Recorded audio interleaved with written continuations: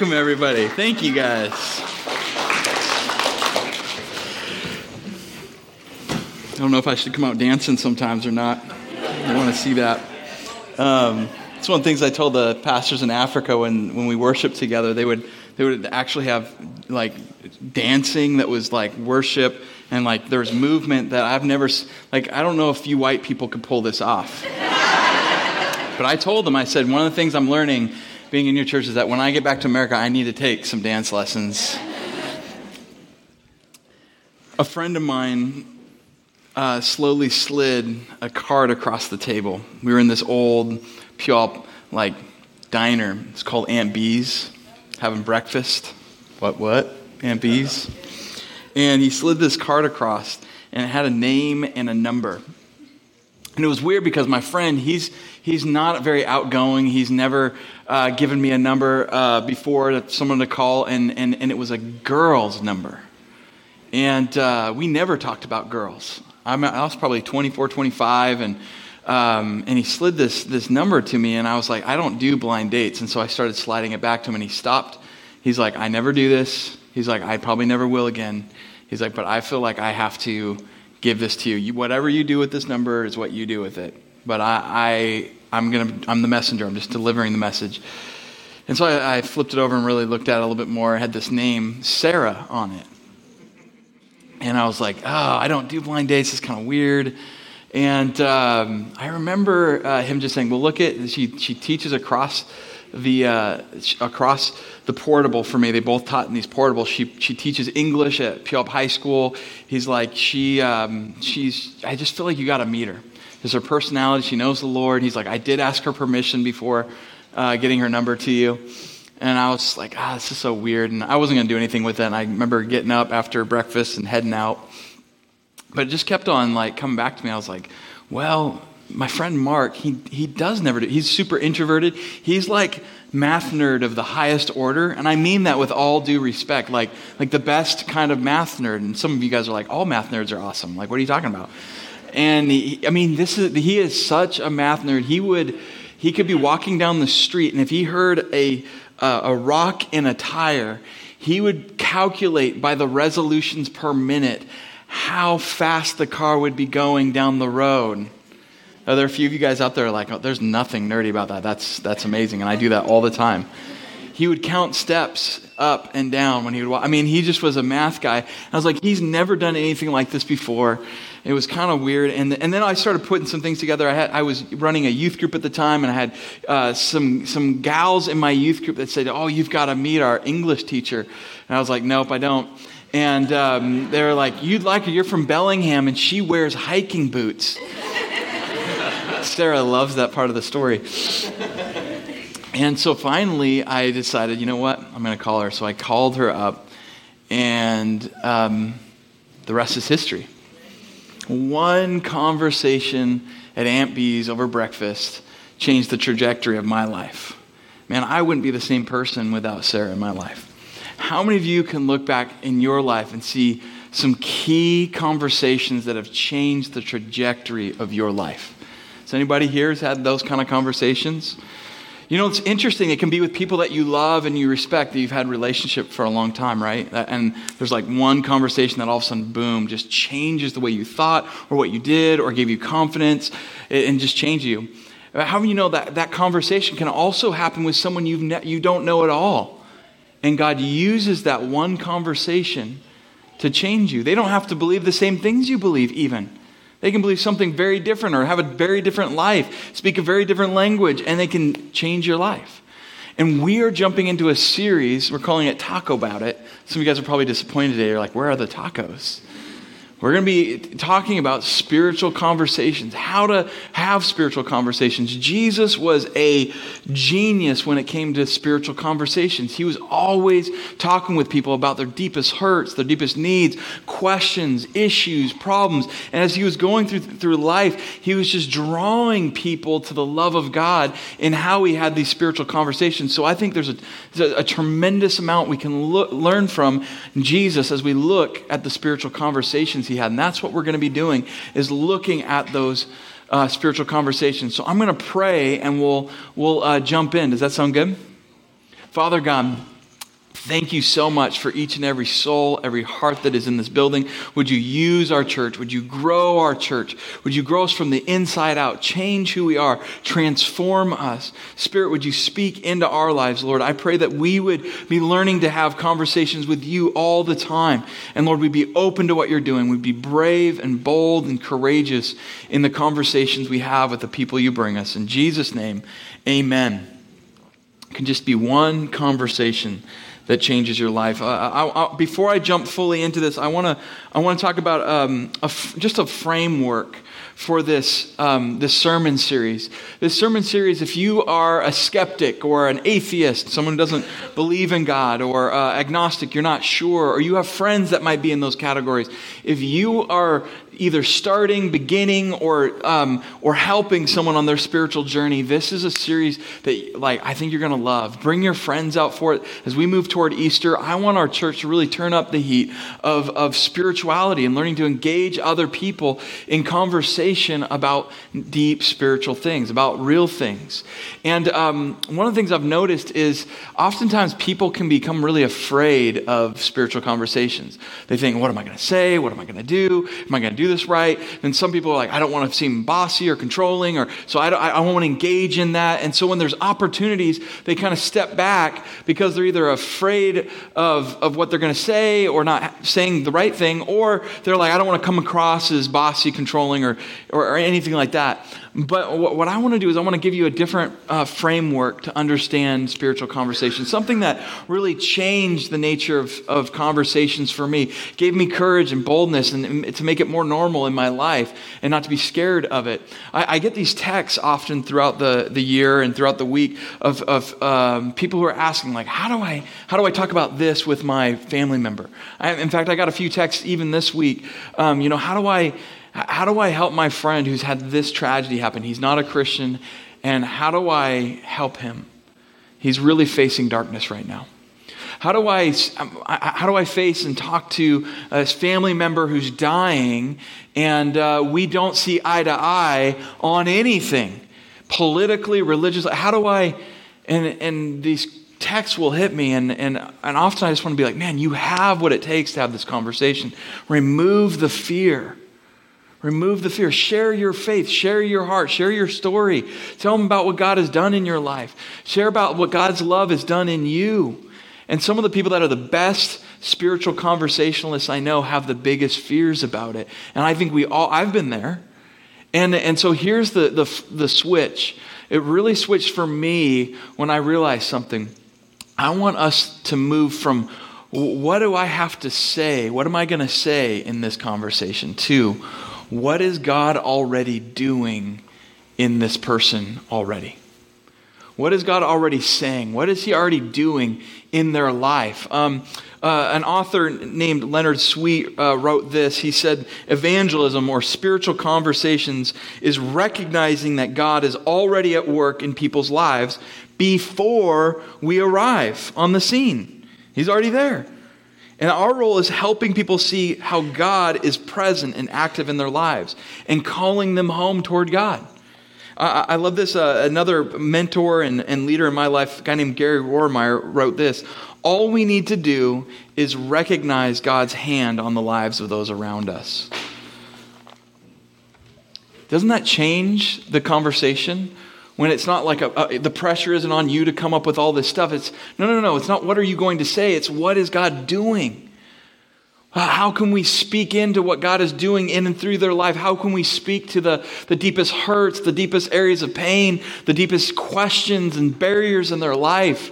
I had a friend named John who started engaging me in this spiritual conversation. It started with him giving gifts to me and my family and stopping by and connecting with us. I'm like, why does John he's just so nice, and he's such a nice guy. And at one point we were together and we were talking and I was like, so John, tell me what is God doing in your life? What's going on? Just seems like. And he wouldn't identify as a Christian, at that point. And I'm not even sure how he'd identify himself now. And he said, well, I was in a bookstore before I ever knew you. And there's this book that found its way into my hands. I don't even know how, but I was doing all this stuff and I must have picked up the wrong book. And I was like, well, it's about God. I don't really like that, but maybe I should read it. Maybe it's a sign, he chuckled. And then started looking through this book. And it all of a sudden started changing his perspective. And then he started noticing other things like that, other people that God was putting into his life. And then he's like, and then you're in my life, and I find out that you're a pastor. And he's like, it just can't be coincidence. He's like, I just have started to follow the breadcrumbs. And I was like, God's been talking to you, hasn't he? And he's like, yeah. This is from someone who's before they really have believed. And we don't have to have the pressure of what do I say? The question is, what is God doing? Are we curious? Do we notice? Can we see God's hand in people's lives? So I want to look at a passage to kick off this series, and it's a conversation that is incredible between Jesus and a skeptic. It's a conversation with someone who is skeptical about faith, skeptical about Jesus. Anybody ever been there? Anybody have friends who've been there? This conversation is incredible. It's found in John chapter 1. It's about a man named Nathaniel. Nate. The Nates are always the skeptics I've found. A few Nates out there. That's actually mainly true. Most of the Nates I know are very skeptical in their thinking. So if you're about to have a child and you want a skeptical one, name him Nathaniel or Nate. It starts off in this story, verse 44. Now Philip was from Bethsaida, the hometown of Andrew and Peter. And I should say before jumping in, I want us to experience this conversation much like when we experience like a work of art. You experience it by taking it in. But then after we take in this experience, at the very end, I want to give us just 4 observations. If we want to learn something from an artist, you take in the art, you let it hit you, you experience it, and then you take some time to observe and break it down. Like, how did the artist do this? And how did they get this brush stroke? And how do they create this lighting? And you begin asking those questions. And Jesus is an artist when it comes to spiritual conversation. So I want us to experience it, and then I want us to learn from it. Sound cool? So here we go, verse 44. Philip was from Bethsaida, hometown of Andrew and Peter. And Philip found Nathanael and told him, we have found the one Moses wrote about in the Old Testament, in the law and the prophets. Jesus, the son of Joseph from Nazareth. We found the promised one, the Messiah or the Savior. They're so excited. And you guys remember when you might have first stepped into faith with Jesus or had an experience with God that really changed you? How excited you were? There's one person who nodded. Wow, we got an excited crowd. Anybody remember the joy of the Lord that you were just bubbly and excited, passionate about your faith? Come on, put those hands up. You remember that? Those moments? Okay, when you were bubbly and excited and joyful and you came to a friend who was not and didn't know your experience and might not believe what you believe, might be a little skeptical, what was the response when you said, this is what God has shown me and this is what I'm learning and this is what's happening. You got to check this out. What was the response? Wah, wah, wah, right? Hold the phone here for a second, George. You're a little too excited about this. And watch Nathaniel's response. They talk about there's this Jesus. He's the answer. He's the Savior. He's from Nazareth. And his response is, can anything good come out of Nazareth? So Nathaniel responds, his friend responds to his excitement and his joy and his invitation. Can anything good come from there? I mean, this is a skeptic of skeptics. I mean, he doesn't want to be disappointed. He doesn't want to be led on. He doesn't want to be the fool. And so he approaches life like maybe many of us in here. We have this skepticism towards things. Like if it's too good to be true, then it's too good. How many of you guys subscribe to that philosophy? I mean, there's reasons that we can be skeptical. What I want to talk to you about with Nathaniel, our friend Nate here, is that skepticism can be a good tool, but it's not a good lens to look at all of life. There's problems with that.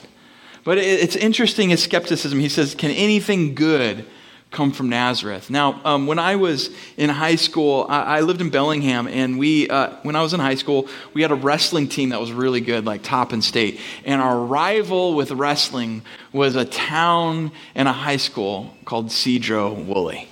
You guys ever heard of Cedro Woolley? Anybody from Cedro Woolley? Oh, good. I'm going to offend a few people here today. This will be great. So I'm from Bellingham. And Bellingham is like, if there could be an equal and opposite view on everything involving life and spirituality and politics, it would be Sedro-Woolley and Bellingham. Like, the political life and nature of Bellingham is totally different than in Sedro-Woolley. It's just so different. And there was this rivalry. I remember one year, Bellingham, the wrestling team, won. They won the match by like 1 or 2 points. And they were interviewing some of the wrestlers afterward. And there was one guy who had this quote. They're like, well, are you guys worried about them next year? Because they got some young guys that are coming up. He's like, we're not worried at all. We won this easy. They won by like a point or two. And he's like, we won this easy. And he's like, Sedro-Woolley's just full of, he said, Sedro-Woolley's just full of moonshine and chainsaw oil. And they took that, like the reporters took that. It was in big, bold letters in Sedro-Woolley, this kid from Bellingham who, had the audacity to say that all that was in there was moonshine and chainsaw oil.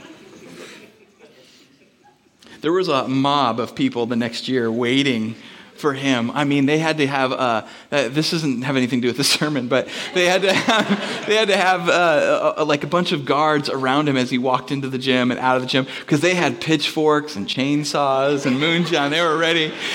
They were waiting for him. There was so much animosity. And in this story, Nathaniel's like, Nazareth, Sedro-Woolley, the only thing in Nazareth is chainsaw oil and moonshine. And how many of you guys have had conversations with friends or family members, or maybe even you here right now, and when you think about Christianity and faith, you think, man, that's Sedro-Woolley. Christianity's from Nazareth. Like, what could come from there? Nazareth was in the north of Israel. It's known for crazy rager weddings and parties and just wild and woolly people. What could come from there? And many times when people look at faith, they kind of have this skepticism. They fold their arms and they shake their head. They roll their eyes. Like, what good could happen with Christianity? Haven't we moved past faith? Why do we need religion? That just seems like a fairy tale to me. How could that add value to anybody's life? How can anybody believe that in our modern era? I mean, it's Sedro-Woolley. Have you guys ever experienced that? That's Nathan's. It's his mentality. But here's some of the issues. If you have skepticism as a major vision in your life or a tool in your life, I want to challenge you with a few things as we go through this passage. But the first thing I want to bring to you for your consideration is this: when you are a skeptic of everything, it can lead to contempt for people and their beliefs. And when you have contempt kills conversation. When you have contempt or disdain for someone, you can't learn from anybody. You've closed yourself off. And what I've noticed a lot of times, whether it's skeptics, atheists, agnostics, and they're looking at something different than their worldview, and they're talking with someone who might be a Christian or a person of faith or some other, faith, they can have this mentality. Those people are judgmental. They can think about Christians. They're judgmental. They're from Nazareth. They're from Sedro-Woolley. I don't want to be anything like those judgmental people. But what's the problem when you have contempt towards somebody? So you are judging them harsher than you feel like they might even judge you. It's like that guy who wants to break up with his girlfriend before she breaks up with him. It's like the skepticism is this. We look for what's not good at the expense of looking for what is good. And the problem with if you have skepticism as the primary vision for your life, like the lenses by which you see everything, not just a tool. Skepticism can help us like ask good questions, but if that's the primary vision, here's the problem with it. You're so busy poking holes in everything that you sink your own boat. Skepticism, if all you are is just poking holes in other people's thoughts and worldviews and all that stuff, is you end up not having anything to stand on because you don't actually say you stand on anything. You're just standing on like other people's boats that you're trying to sink. And you're sinking if that's your primary way of thinking. And it's like where the March Madness is going on. It's like if you watched a basketball team and all they could do is they had this amazing defense and they could just block shots like crazy good. And a skeptic is like someone who can block shots but can't shoot. They can't score. They can't put the ball in the hoop. And so Jesus in this conversation and Philip in this conversation actually try to help Nathanael move forward beyond just being skeptical, beyond just this place of what's wrong and rather than what's right, and what's not good rather than what is good. Because when you have that mentality, if you're only looking for what's not good, you cannot see good because you're not looking for it. It's blinding you. I call it the Seinfeld syndrome. You guys know what that is? You guys watch Seinfeld in the 90s or reruns? Like it was there's this running joke in the show that Jerry can never find the love of his life because of what? The perfect woman could hit his life and often does, but he always finds the one thing that's the problem. Like there's one gal who's perfect, she's wonderful, smart, loving, amazing, beautiful, but then she laughs and she goes, some kind of crazy, and they're like, oh, the laugh. The laugh, I can't handle the laugh. Jerry, I can't handle the laugh. And all of a sudden they're breaking up because they can't handle the laugh. And the show is hilarious because we're watching a community, a group that their whole life is based on skepticism. Their whole life is what's wrong with what's right. And they can only focus on this little thing that's wrong. And it ruins everything in George's life, Jerry's life, Kramer's life, a little bit of Elaine's life. Some of you guys are like, what are you talking about? Go watch, don't go watch the show, but just trust me, it's great. The Seinfeld syndrome. The Seinfeld syndrome. Here's the other thing with skepticism before I move on. I think this is important to note. I've noticed in my life, when I've become more skeptical, more looking for what's wrong than what's right and what's good, is that I miss some of the things that God is doing. If I'm skeptical back toward a skeptic, I'm not seeing what God's doing in them, because I'm not looking for it. So this isn't like Christians versus non-Christians. This is a people issue. Christians are often more skeptical than skeptics. And here's what I noticed in myself, is that when I'm skeptical of things, I will easily doubt my beliefs. Maybe that's not true about that person. Maybe that's not true about God. I'll doubt my beliefs. But for some reason, I give my doubts a hall pass. So I don't doubt my doubts, but I will doubt my beliefs. I will, verify my beliefs, but I won't verify my doubts. Have you guys noticed this about yourself? I think this it happens to me, and I don't know why. Why do we give a hall pass to our doubts? Because all a doubt is an anti-belief. It is a belief, it's just contrary. But for some reason, it's more intelligent to ask why and say that's dumb and that's no good, or what good could come out of this, what good could come out of that friendship, what good could come out of that person's view and this person's view. And that perspective is a belief. We just, for some reason as a culture, we think, oh, that makes you smart if you can just kind of say why. It doesn't make you. My daughter was 3 years old when she started asking why.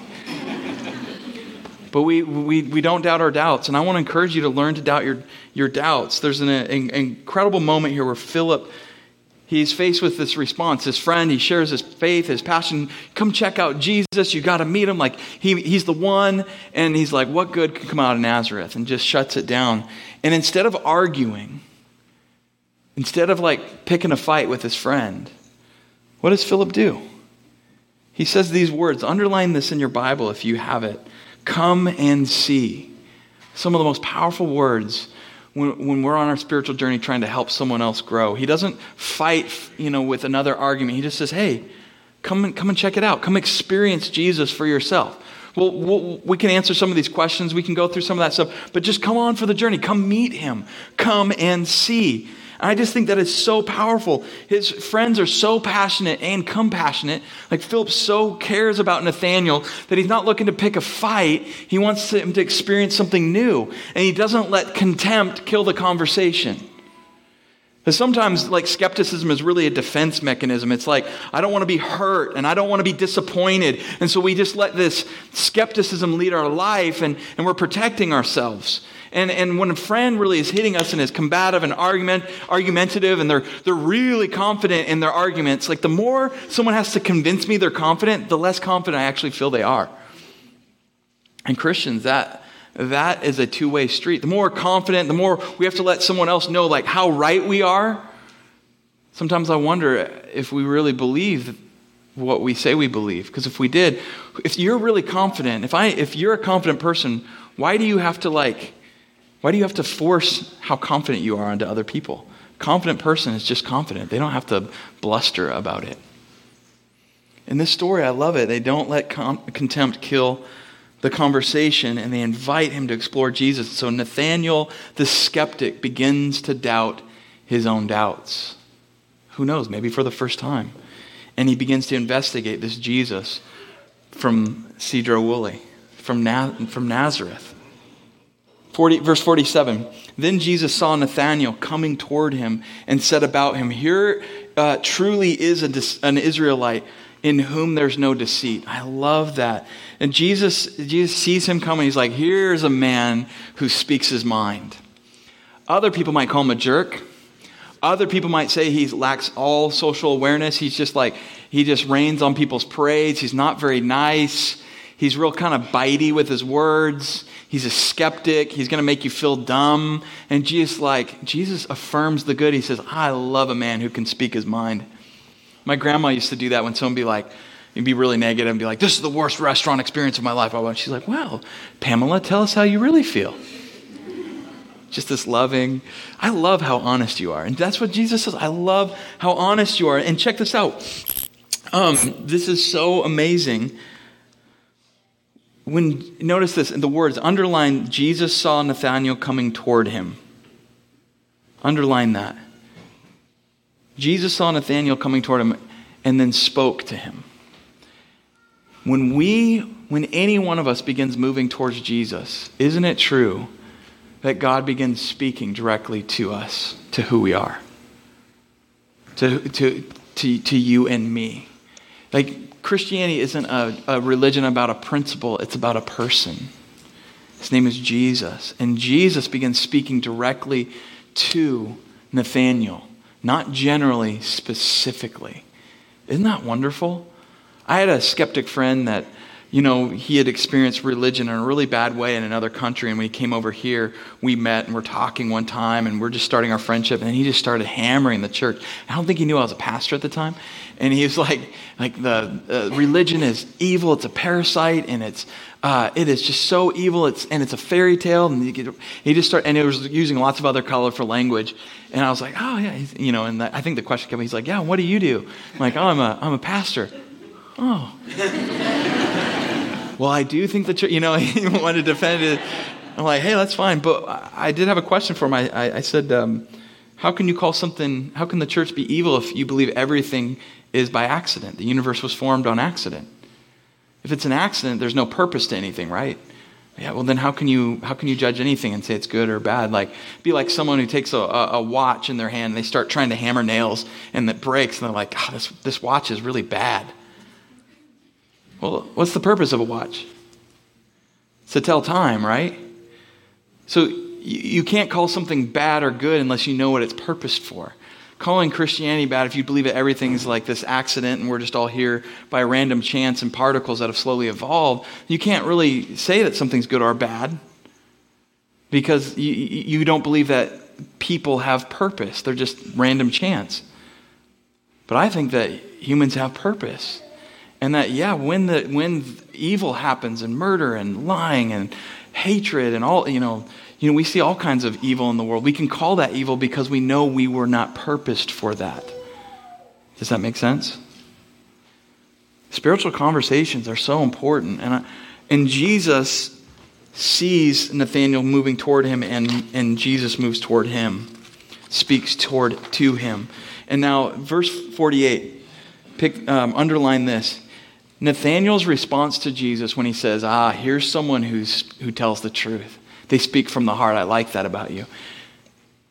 Nathanael says, how do you know me?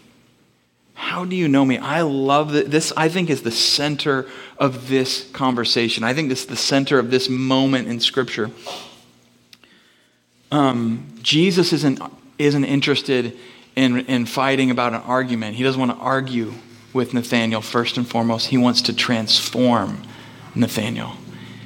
And he wants Nathanael to know that I'm interested in knowing you, caring about you.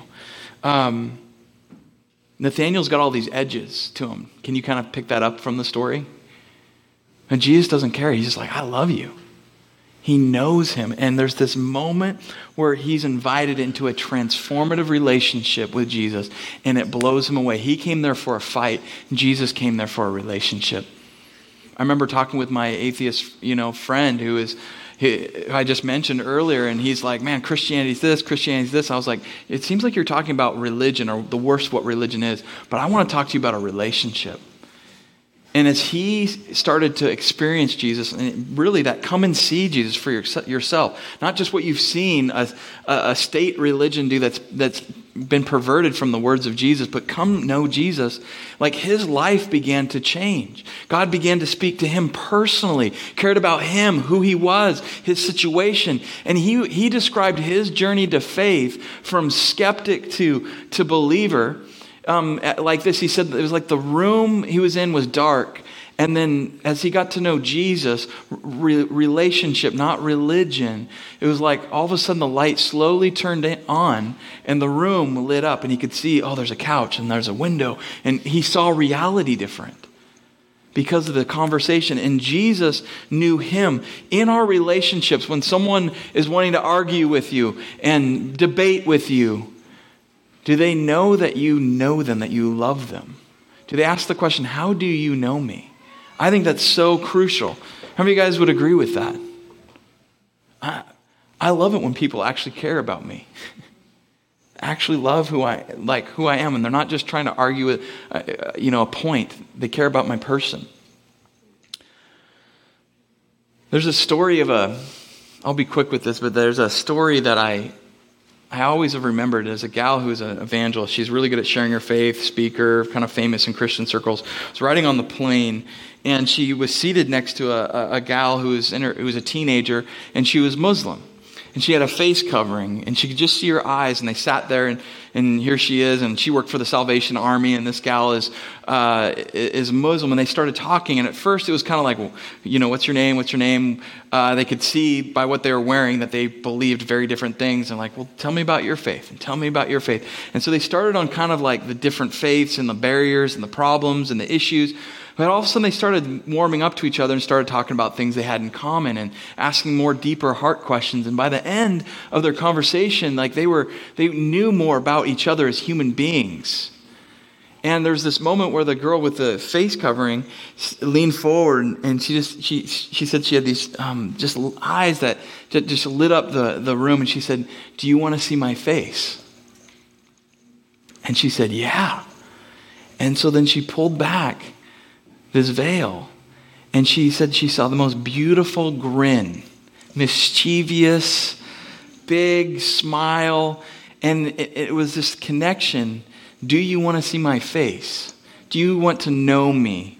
I think that's one of the most powerful questions of the human heart is do you want to know me? And we see that in Nathanael saying, how do you know me? God wants to see our face. He wants to know our hearts. And if you are on a spiritual journey and you're moving toward Jesus, or you have friends who are, the most important thing you need to know is that God wants to know you.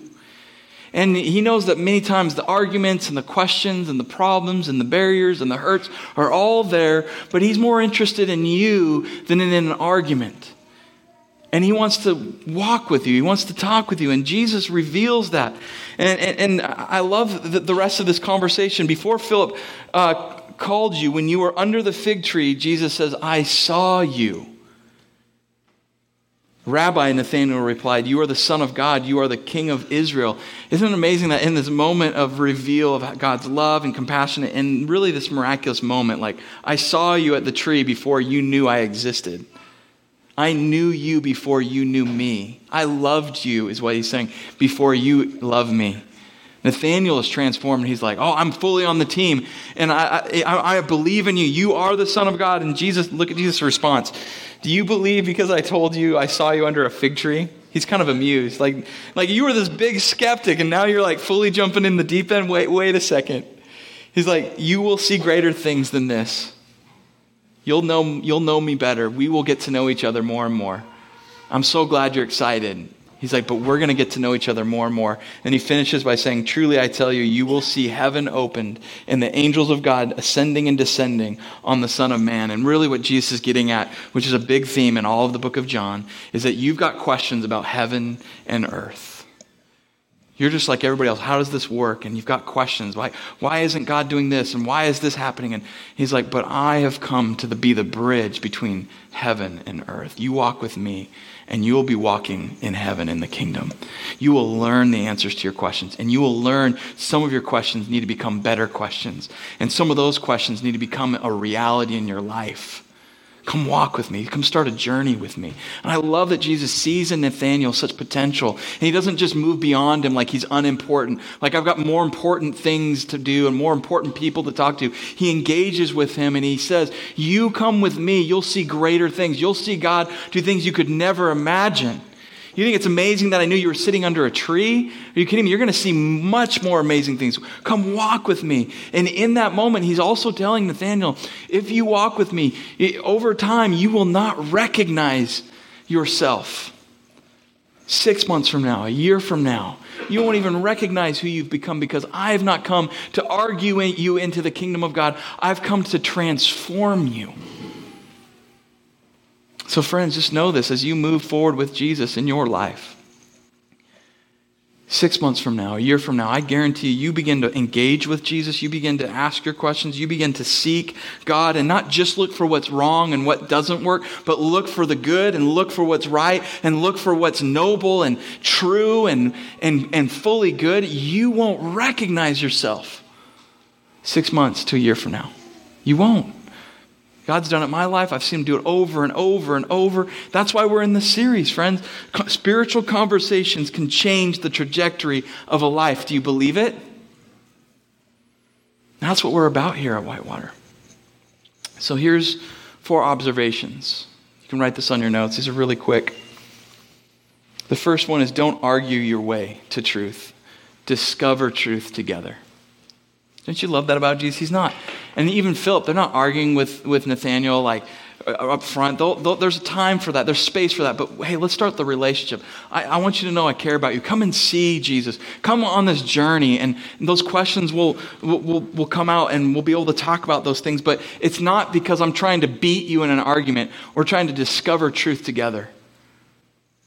We're trying to discover truth together. When I'm trying to discover truth with somebody else, even if they believe something totally different than me, they're Mormon, they're a Muslim, they're an atheist, what I find is that I'm transformed as we are discovering truth together. I learn.